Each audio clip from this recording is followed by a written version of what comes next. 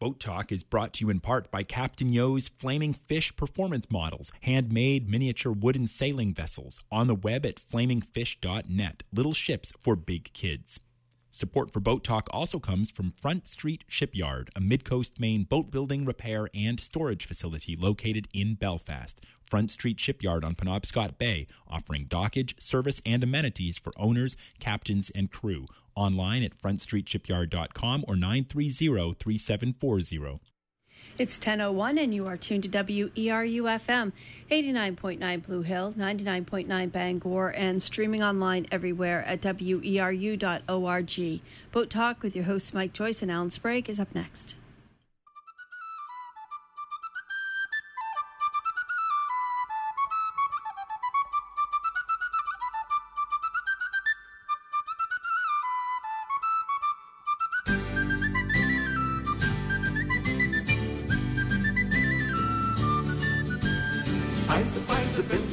I survive and sail, sir. I survive and catch the fish and take some home to lie, sir. Good morning, good morning. That's our friend Schooner Fair right there piping in Boat Talk, which happens on the second Tuesday of the month, 10 o'clock until 11, with your rusty anchors Mike Joyce and Alan Sprague, two old guys who occasionally, when we're building boats, wonder if it takes stern measures to make a transom. Yeah. So I'm nodding. Yeah. That's a good one. Certain measures, yeah. Yeah. Actually, I used that one last month, but both Giffy and Art were just not prepared for punning, and they went right by them. Went by, yeah. So I figured that was valid enough to use it again. Yeah, and we, honor Alan and his forms of humor. So. On a good day, a good pun is not the lowest form of humor, but some people will allege that. Well, yeah, some people do turn up their noses. Yeah.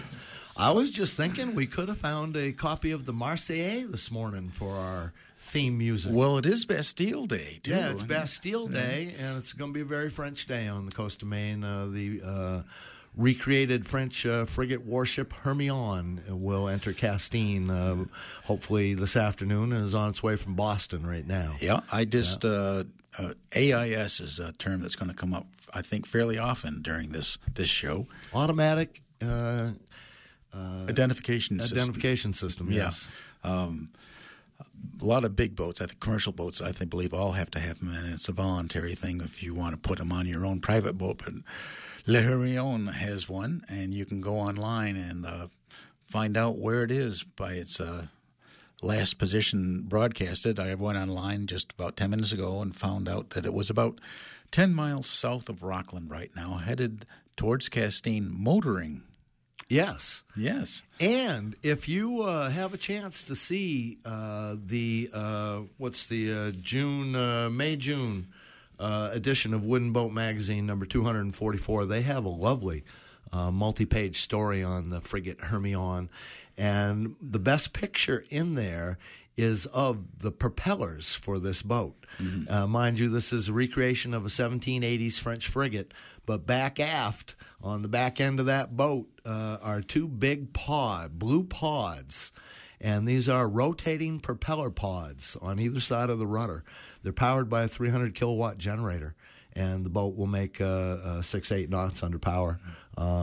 They pivot, rotate like a tugboat drive. Mm-hmm. And imagine if the French Navy had that back in the day, okay? They could give the British the best broadside. You could always be spin on their butt, fart in their other general direction, and head off directly into the wind away from danger, and probably we'd all be, who's that guy, the emperor there, Napoleon, would probably have ruled the world, and I wouldn't have to practice bonjour bateau, we'd all be speaking French. Yeah.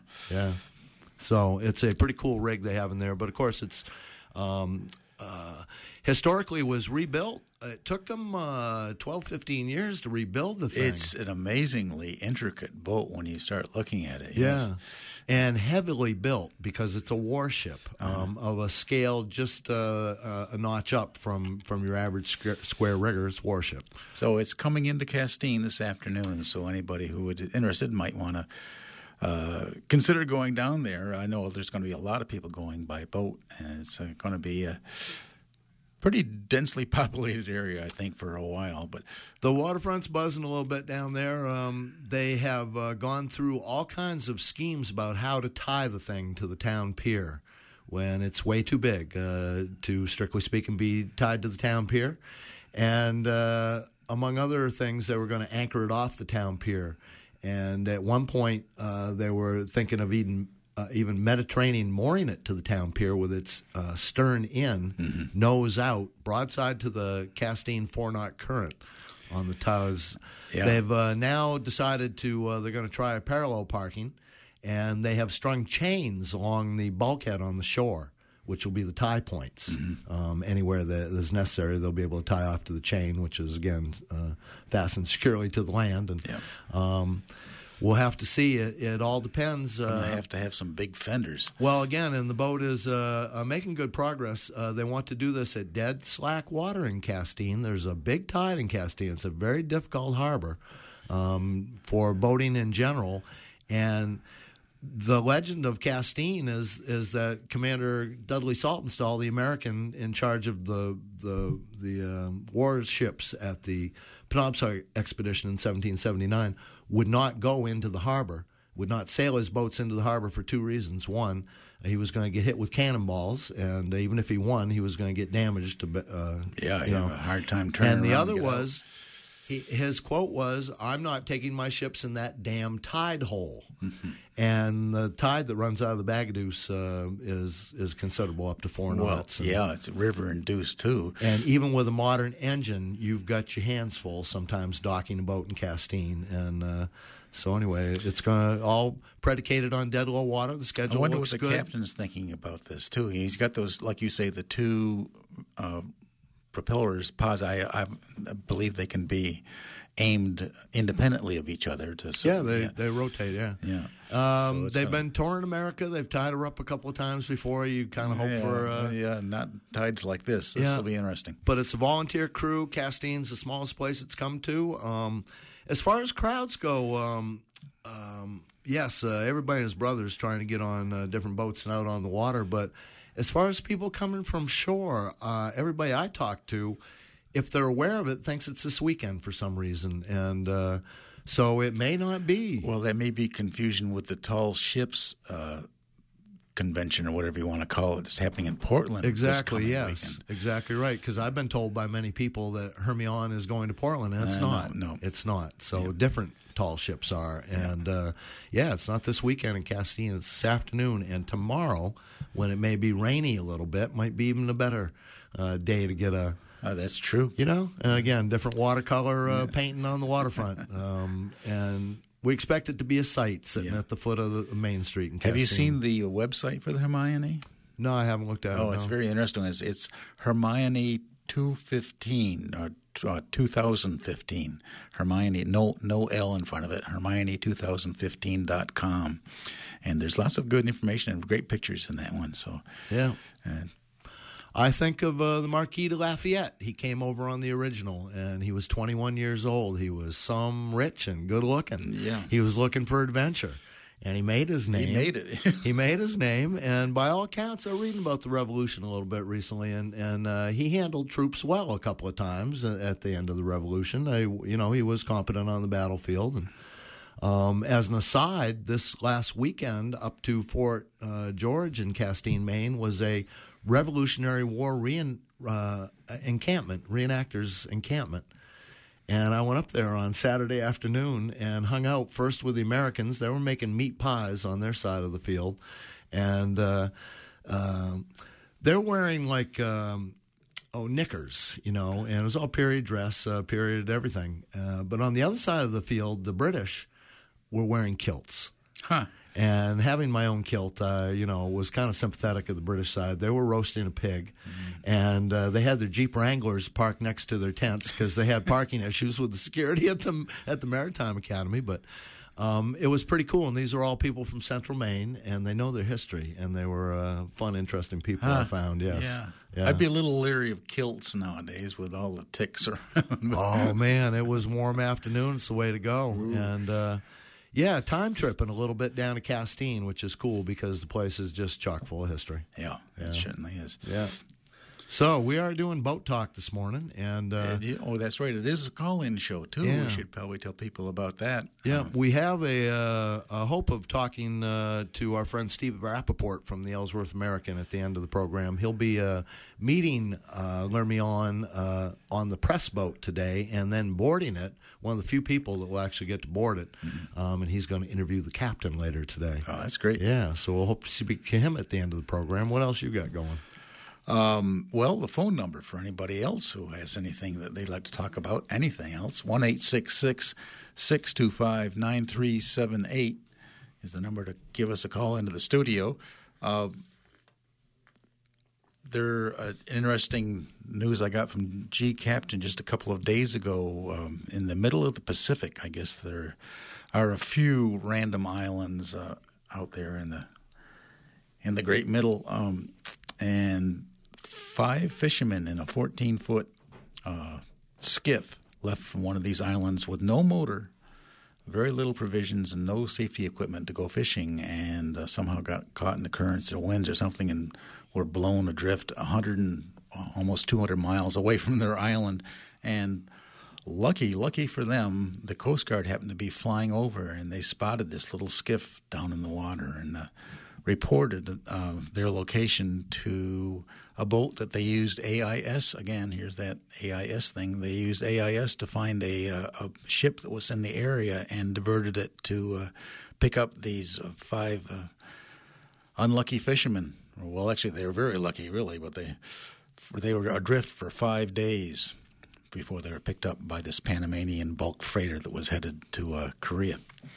That's an old story. There's a TV show on NBC that's been running this spring and summer. I only got to see it once and a little bit other. It's called The Island, I believe. The Island, and it stars Bear Grylls, who's an Australian survivalist. And he's sort of the host of this thing, but they've taken a dozen or so American men, stranded them on this mid-Pacific tropical island, average temperature like 110 degrees every day, given them 2 cans of water and a machete and said, here are some cameras, good luck. And that goes bad for them right away. Yeah. It's a survival situation, not so much like the Survivor thing, which is mostly backstabbing, but this is about leadership and I found it very interesting, and not what you would call a tropical paradise, your mid-Pacific equatorial 112-degree island, you know. So anyway. Oh. Yep. We're going to go to a totally different subject here now. I've heard reports from various people that the jellyfish population happens to be going up around the area. People have asked me about it because we're boat talking. I don't have a clue. But we did a little research and have come in contact with Dr. Nick Record of the Bigelow Labs, who is the, I guess we'll call him the area's expert on jellyfish. And I believe we have him online right now. Good morning, Nick. Are you there?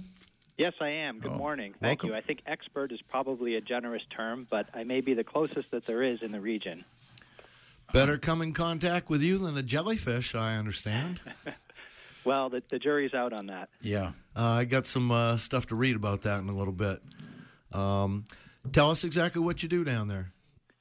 Well, I am an ocean ecosystem modeler, which means I look at all different parts of the ocean ecosystem, from viruses to whales and everything in between, and try to figure out how they're changing in response to things like warming waters, ocean acidification, any kind of changing condition, how that affects fisheries, things like that, kind of putting all the pieces together of the ecosystem.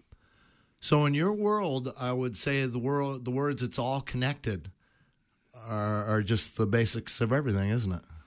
Yeah, for sure. And,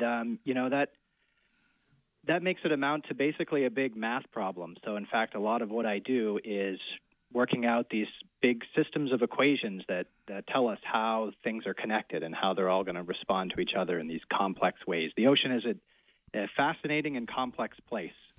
And then magnitudes of what's important. Yep, that's right. Yeah. So ideally, you go through an analysis like this, and something will emerge like, this change is going to have a huge effect on, say, jellyfish or something like that. Are there more jellyfish here than there used to be? That is an excellent question that has been nagging me for a while. I would start with something I like to call the jelly ocean hypothesis. And this is something that's been around for a couple of decades now, where some scientists are hypothesizing that jellyfish are on the rise globally. And that has to do with mostly human-related causes, things like warming and nutrient runoff into coastal waters, invasive species, possibly overfishing. There's a number of things that could potentially cause that, but people are still sort of wondering if that's the case or not. So there's I guess I would say research on both sides of the argument. There are people who are saying yes, the ocean is becoming more gelatinous, so to speak, and there are others saying that actually it's more of a 20 or 30-year cycle of ups and downs of jellyfish, and we're just sort of in the midst of one of the ups, and that things will go back down again in the future. Interesting. I deliver boats, and about a month ago I was coming back from Virginia. We stopped at the Sandwich Marina, east end of the Cape Cod Canal, and I spoke with a fisherman who fishes Cape Cod Bay. His boat was Dirty Laundry. And Dirty Laundry fishes offshore lobster traps and cod. He can't get more than 200 pounds of cod, and everything shuts down when the whales come. And, of course, Cape Cod Bay is full of whales, so he's pretty much shut down quite a bit of the time. Asked him what he thought about the whales. He kind of thinks they're pretty neat, and his theory was that they're feasting on the jellyfish, which are way more prevalent than they've ever been. That's an interesting theory. I haven't heard that before. This is right whales, I assume? I would assume so, too. But, of course, down in Cape Cod Bay, we got a mix everywhere. Humpbacks, right whales. They're like I call it whale soup as we go through it.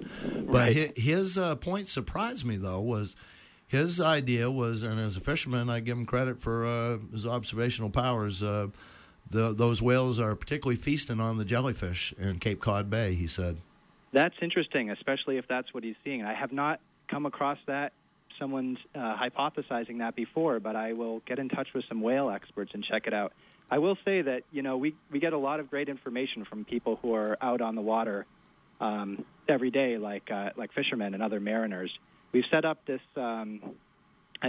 reporting system for jellies, actually. If you see jellies, if you email a description and the time and location to jellyfish@bigelow.org, we can add that sighting to our database. And right now, with science funding and earth science funding being flatlined and cut in the U.S., we have to find sort of other ways to collect data, especially on jellyfish, which are sort of notoriously understudied. And so we're relying on citizen science reports to collect as much information as we can. And so that type of information is really valuable. I always think I actually have a degree in biology, and I always wonder who you eating and who eats you. Who eats jellyfish? Just in general, they're known for their poisonous sting, their protection. Who eats jellyfish is a regular? Yeah. So they are often seen as a nuisance, but they do have an ecological role, and there are a lot of species that eat them. Mola molas, for one.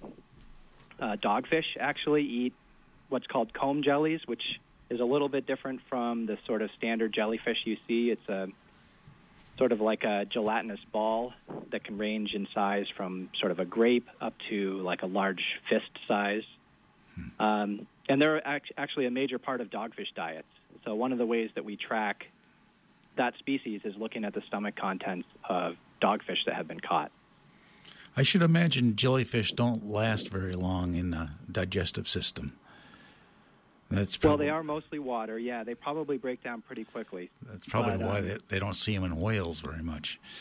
Yeah. Well, what your friend saw is pretty interesting, because the behavior, if whales are following big aggregations of jellyfish, that is telling. I mean, it either means the whales are going after the jellyfish or they're going after the same thing that the jellies are going after.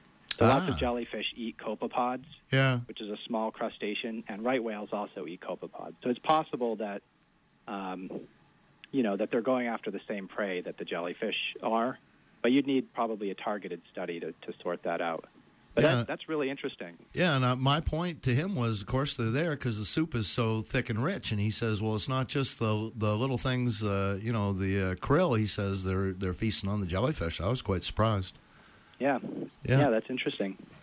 It's possible. I don't know enough about whales to say one way or another. I'm glad you threw in molas, which are ocean sunfish. Yep.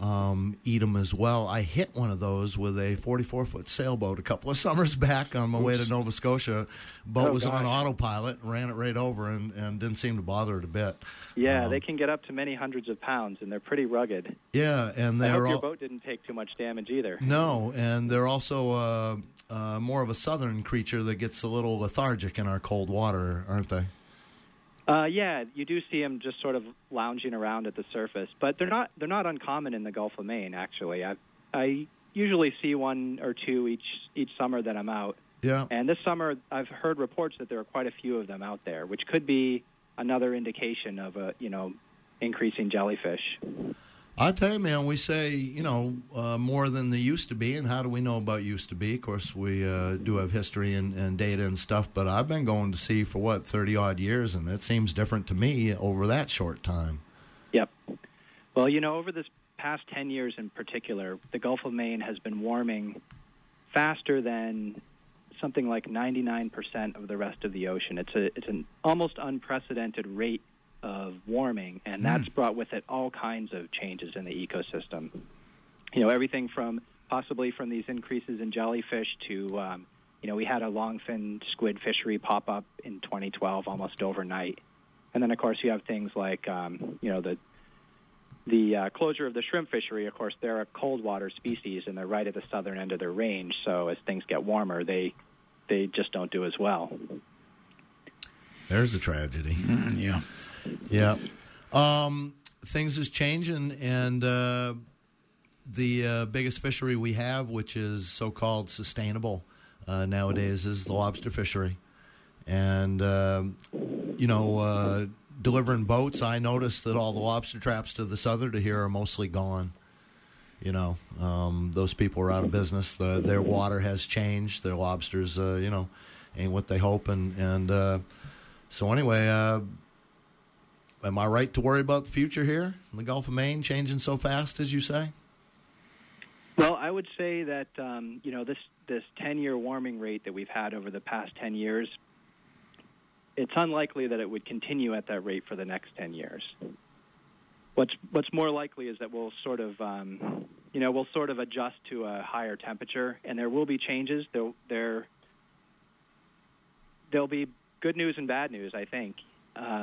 Without speculating too much, some new fisheries will open up and some will really struggle. I don't know specifically enough about lobster to say, how long that's going to be such a robust fishery. There are people speculating that, as things get warmer, that species is going to move north as well. There's still plenty of cold water in Maine right now, so I think they're doing okay for now, but probably down the road, things could cool off temporarily, but the long-term prognosis is for warming. Read a thing about ocean acidification, and the guy was making the point that these stresses on different creatures are like taxes. If you've got to work too hard to turn basic seawater into acid water into your basic hard shell, temperature, another stress, and all these stresses amount to taxes that the organisms may or may not be able to pay successfully, Yeah, that's a really good analogy. And what it comes down to is it's how much they have to put in to reproduce. And if they're paying more taxes, then they have less left over to sort of make the next generation. Which is the purpose and meaning of life, is what my degree in biology taught me. I don't know about you, man. Yep. Well, Nick, this is Alan. I don't have a degree in biology. I know what jellyfish are, but I don't know one from another other than there are different kinds. So if I see some somewhere, do I do what? Take a picture and note the time and place and send the photograph to jellyfish@bigelow.org? That would be great. And if you don't have a camera, just a description would be fine. I know. Yeah, that's right now. That's all we have to collect information on jellyfish in coastal Maine. You're trying to set up a database, right? Yep, we're going to set up a database. It's a collaboration between Bigelow, the Gulf of Maine Research Institute, and the Island Institute. We're all sort of working together to bring this together, and I'm aggregating the database. Yeah, I mean, this citizen science data it's actually sort of a new science. There are new methods being developed to deal with the data, even though it's not as quality controlled as sort of your standard survey. There's a nice program out of GMRI, that's the Gulf of Maine Research Institute, called Vital Signs, where they sort of train students to be citizen scientists, and they're gathering data on invasive species throughout Maine. Mm-hmm. And so we've partnered with them and also the Island Institute to sort of get the word out. And hopefully we'll get enough information to track, be able to answer that question. Are jellyfish increasing? Where are they increasing? Which types are they? Jellyfish itself is it's a ill-defined term. Some people just think of the sort of conventional jellyfish like lion's manes and moon jellies, which is what we see a lot. But there's also, like I mentioned, comb jellies, which is a totally different phylum. I mean, they're less related to jellyfish than humans are to comb jellies, but people lump them together because they're gelatinous, they float around, they look similar, they do similar things in the ocean.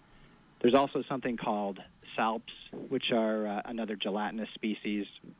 Siphonophores, you've probably heard of a Portuguese man-o'-war, which is a bit different than your standard jelly. These are all gelatinous species, and they all do different things, but they all sort of fall under that umbrella term of jellyfish. And if we could sort out who is where, who's on the rise, who's on the decline, any information we can get to do that will be helpful. When let's imagine jellyfish come to an area and ruin the recreational potentials of it. Are there ways that we can make them go away? You keep saying jelly this and jelly that, and I keep thinking peanut butter, Well, it's true that there are some jellyfish fisheries out there, mostly in Asia. So, if we're particularly enterprising, we could be eating peanut butter and jellyfish sandwiches in the future. I was going to ask you that before. Do people eat jellyfish on purpose? And yep, there Asians? are a few species out there that there are fisheries for. Like I said, mostly in Asia. I've never tried one myself, but you're right, and it's not just recreation that they do damage to. They can do damage to aquaculture. They are notorious for clogging the cooling pipes of power plants, and they can shut down nuclear power plants. And they also compete with fish, so they have potentially a negative impact on fisheries, like finfish. They're competing for the same prey resource. Mm-hmm. So it's not just beachgoers who are concerned about these. Pretty cool. Do you get water time as part of your job? I've gotten a lot in the past. These days, I don't get out as much as I used to. But, I worked as a technician for quite a few years, and, we would be out for many weeks at a time, sometimes year-round. But I have to say, these days, most of what I'm doing is trying to secure funding to answer these questions because, as you know, the science funding is getting tighter and tighter all the time. And so, I put my efforts there, and then, I'll hire technicians to go out to sea. So as I get older and sort of play the game more, I'm more of a desk scientist, unfortunately. I don't want to allege any conspiracies or anything, Dr. Nick, but I've heard on different kind of radio that you can hear on the air around America here that scientists are totally corrupted by their need for funding, and that's why they're putting out all this irrelevant data about the warming of the oceans and the earth and all that stuff, trying to scare people to death just so they can have money. which I, again, don't... I'm thinking this global warming denying won't age well over time. The hypothesis is always open. The scientific method, truth will come in the end, wouldn't you say? Yeah, you're right. I mean, ultimately, and we're already seeing the effects of climate change now, and I think more and more people are sort of acknowledging that. But part of it, too, is a communication issue and how well scientists are able to communicate this information. And, I would, if people are mistrusting of scientists, I would just encourage them to get to know some scientists, because we're not, actually, I think everyone is a scientist. We are all asking questions about the world around us. We're all using similar thought processes. I mean, this is one thing I've learned, too, working with fishermen out on the water. They're very observant. They're asking questions basically in a scientific way, and they have insights that oftentimes scientists don't have. And I think if anyone is skeptical of scientists, they should just talk to some, and we should be talking to people as well. I guess what I was asking in a kind of very clumsy way is there's politics to this nowadays, and it complicates everything. Like things get kind of stupid around politics nowadays. Yeah, you're right, and it looks like it's the sort of anti-climate change messaging was a pretty calculated effort, which is unfortunate. But now we have the Defense Department saying that climate change is one of the top threats to the United States national security. We have oil companies are actively preparing for climate change. So I think we are rounding the corner with this particular issue. But you're right, politics. Politics is a mystery to me in a lot of ways, but it is a huge part of the equation.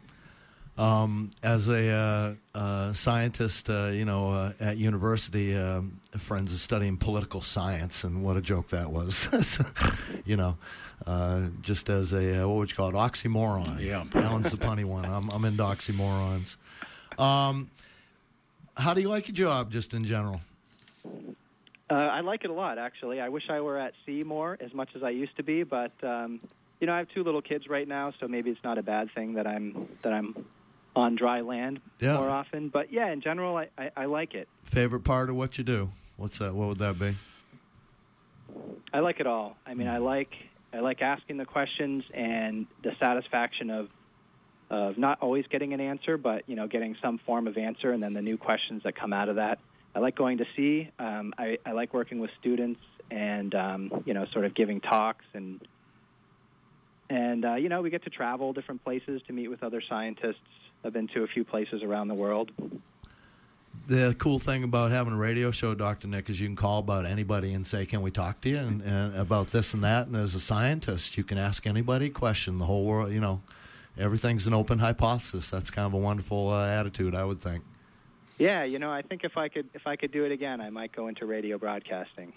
Oh, I might have should have pursued science. So there. This don't pay a bit. What was the last? I had one more. Well, while you're thinking about that, I have a couple of questions for you, Dr. Nick. For the basic people who are going to send you information on jellyfish, why don't you describe maybe the 2 or 3 most common, so people will say, "Oh yeah, there's a lion's mane or a moon jelly." What do those most common ones look like? Those are the 2 most common. So the lion's mane is it's bigger. It's usually like a foot or more across. It's kind of that classic jellyfish look with long dangling tentacles. The moon jelly is usually smaller. It's sort of symmetrical 4 ways, if you know what I mean. It's sort of divided into quarters. Mm-hmm. And it has really short tentacles, has 4 really short ones that you might not even see. It's more clear, too, isn't it? Yeah, it's more clear. The lion's mane, there's sort reddish. of a solid part in the middle. Yeah, I'm told it's reddish or orangish. I'm actually colorblind, so I have a really hard time. Okay. Ones I've seen were reddish. But I think the moon jelly is almost like a purplish, but oftentimes it's clear enough that it just appears the color of the water around it. Mm-hmm. And then there's the comb jellies, which they almost look like peeled grapes. They're sort of ball-shaped blobs of jelly, and the larger ones they could get as big as the size of your fist, or maybe a little bigger, and the smaller ones are like the size of grapes. Great. So the other question was, I sent you a copy of a radio show we had years ago with a merchant marine who saw I don't know what you call it, a congregation of jellyfish off the coast of Madagascar. They were all glowing purple and obviously coming together for some sort of reason. I was surprised that I figured they can move around, but the fact that they can have some sort of a cognition of wanting to move in a certain direction, huge numbers of them like that to do that. How they don't have a brain, they don't even have really a nervous system, do they? How do they figure that out? Well, they can detect chemicals in the water. So there are two mechanisms. One's biological, so where they're detecting. It could be a chemical cue from prey, for example, and just swim towards it, just like a stimulus response type of thing. And the other one is physics, actually, that, you look at the ocean, it looks flat, but it's actually, there's all kinds of currents and it's moving around underneath. People who have spent time on the water, of course, know this. And there are convergence zones. So the same currents that cause plankton, what jellyfish might be eating to converge, can cause the jellyfish as well to converge. So there could be a physical mechanism pushing them together, too. That's true. And sometimes those two, the biological and the physical, work together and can create these big aggregations. Mm-hmm. Well, thank you very much, Nick. We have another phone call that we need to go to in just a minute. Yeah, my pleasure. I hope to get some emails on jellyfish@bigelow.org. Oh, yes, jellyfish@bigelow.org. Thank you very much, Nick. Yep, thank you.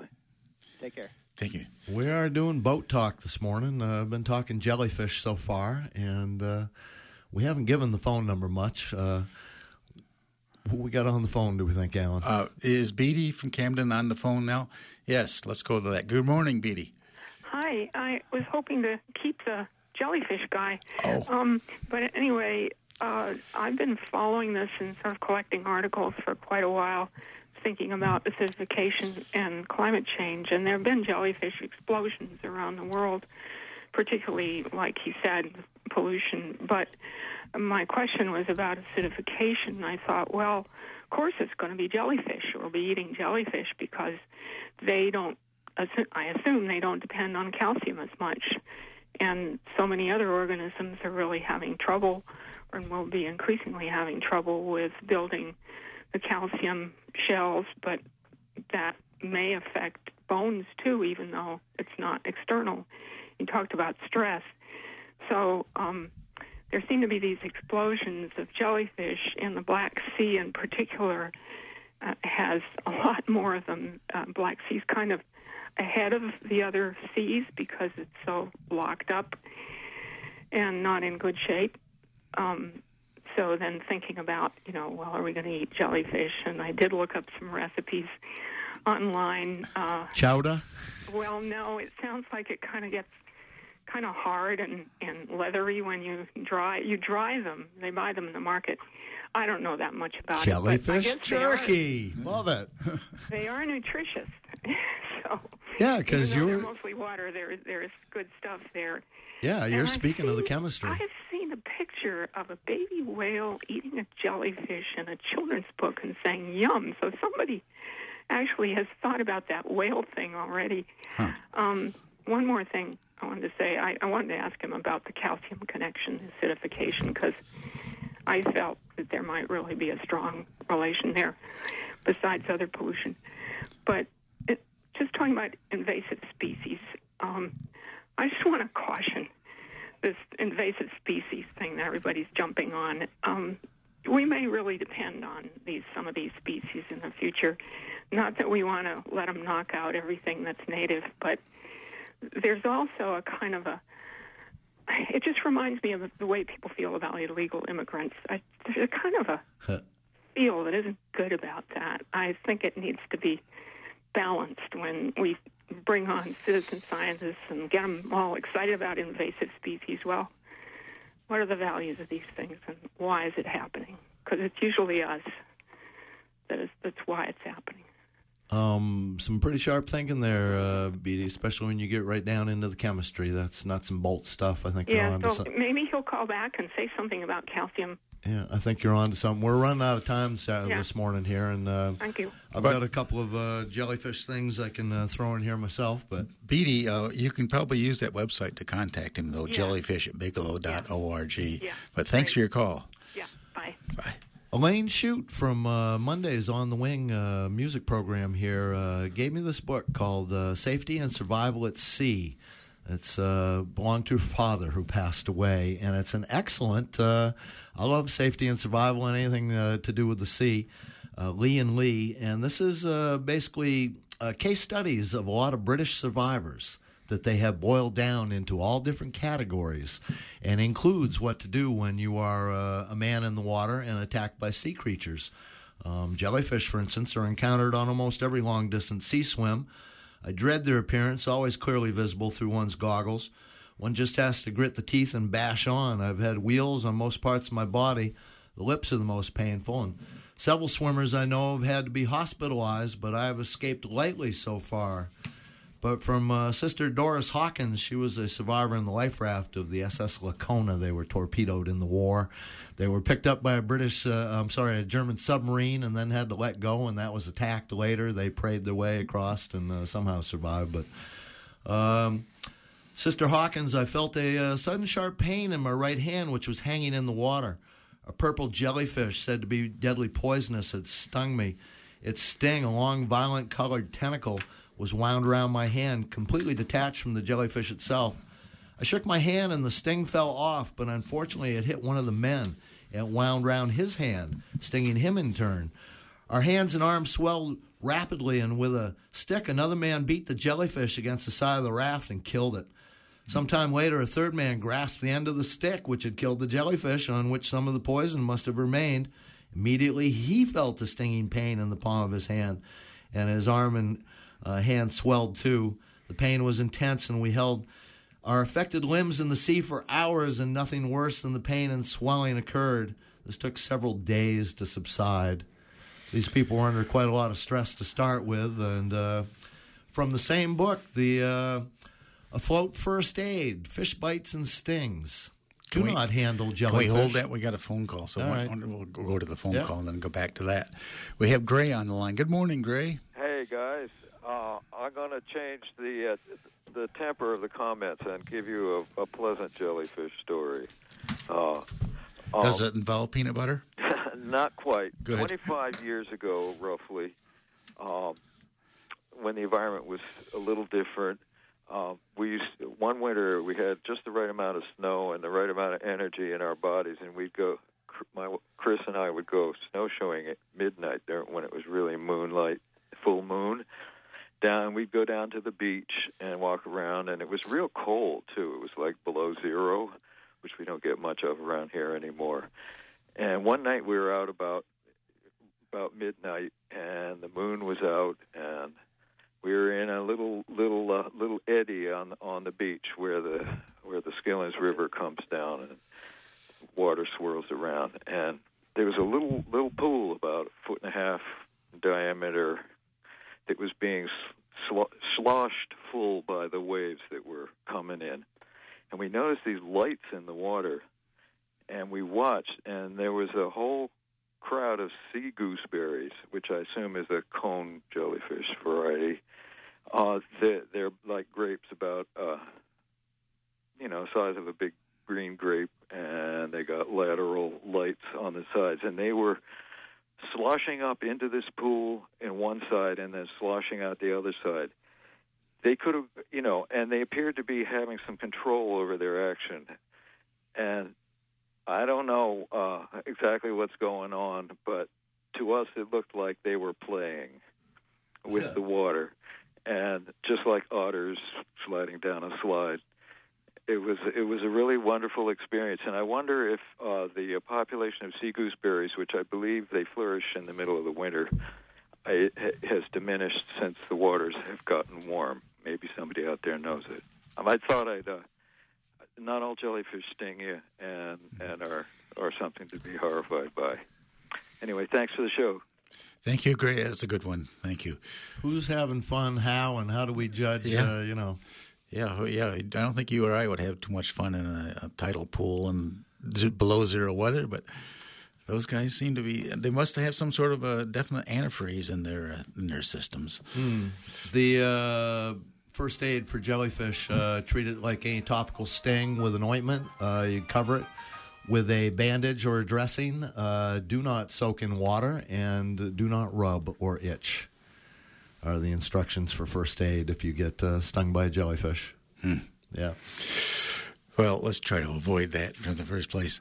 Where's your second jellyfish story? Oh, that took care of most of that. Oh, okay. Yeah, took care of most of that. That's fine. We're going to have to... This is a call-in radio show, Alan, and you got your lines mixed. Yeah, I'm going to have to. We are doing boat talk this morning. Alan my phone. Carries one of them funny things, and it's hard to say what it's doing. Could be giving you an automatic identification system position for the frigate Hermione, which again is approaching Castine this afternoon. Reputed a while back to be 10 miles south of Rockland. 10 miles south of Rockland, if you look on a map, is actually out in the ocean. Yeah, that's still quite a ways out. Not more down towards Portland or anything. That would be more to the westward, I believe.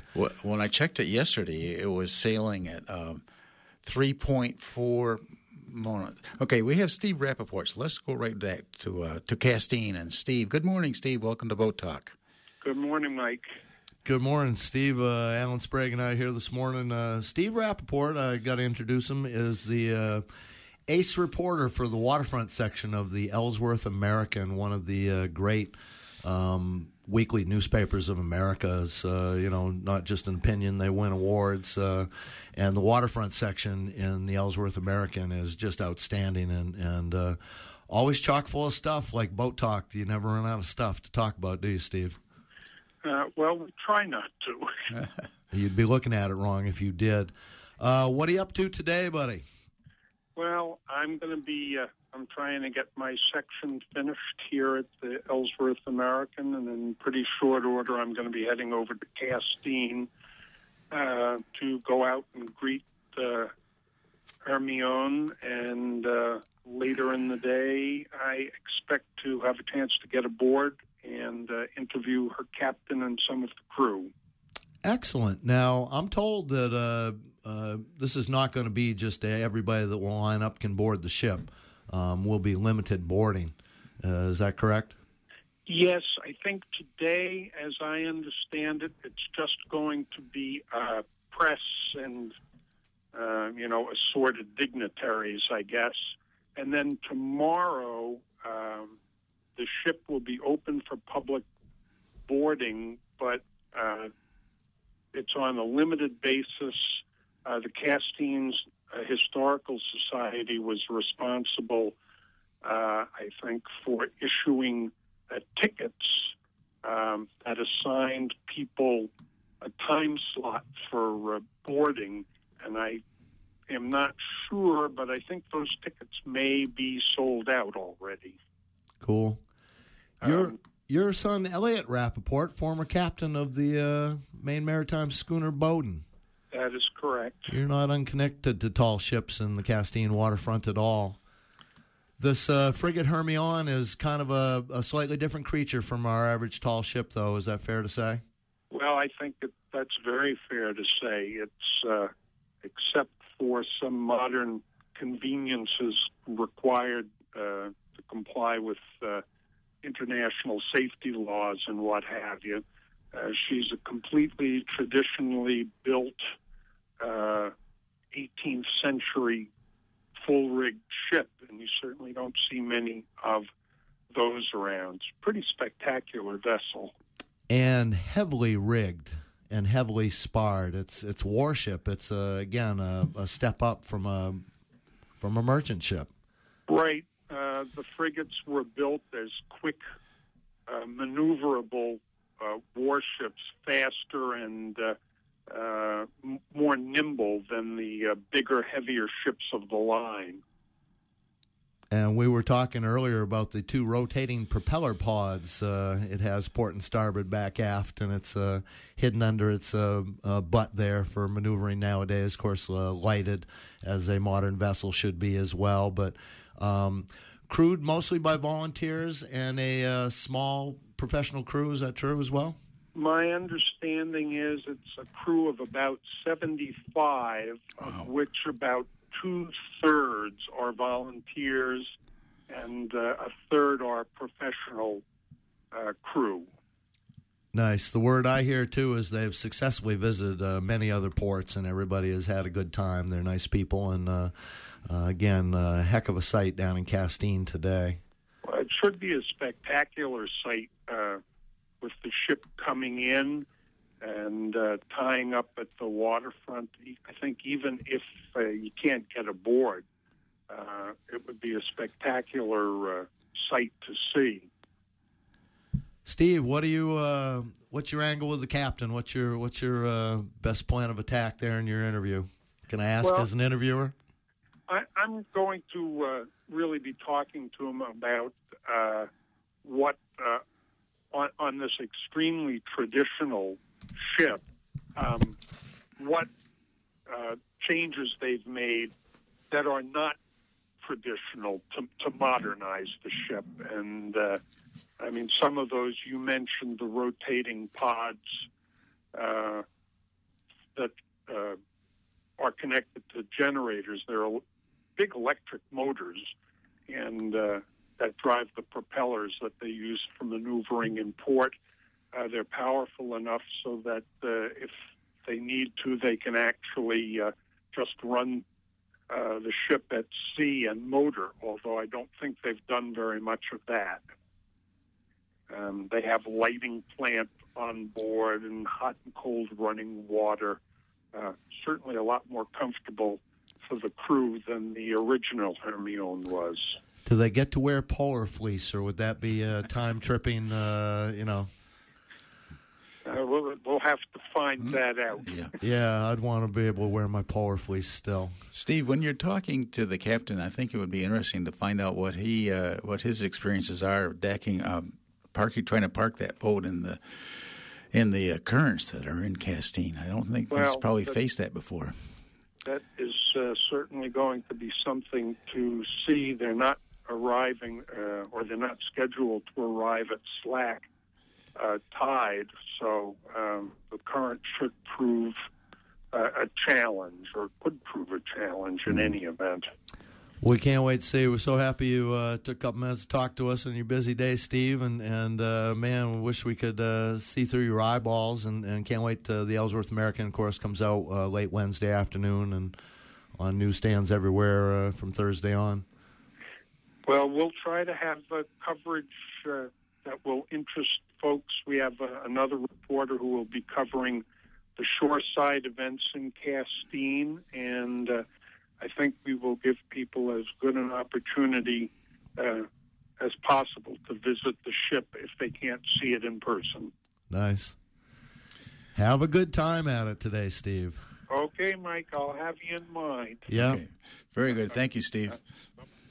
Steve Rappaport from the Ellsworth American, and once again, their waterfront section is just one of the things I live for every week, to find it in the paper and see what's going on. So, I just checked the AIS website, and they haven't updated the location of Hermione. It's still showing it 10 miles south of Rockland, so it's coming this way, but I don't know just about the ETA yet. Yeah, and we are doing boat talk this morning. Amy's been driving in the studio there, handling the lines for us. Okay, which we appreciate. We're coming up to the end of it, and the lights are flashing. What the heck's going on? We do have one call. We only have about 3 minutes left, so we'll go quickly to Ian. Good morning, Ian.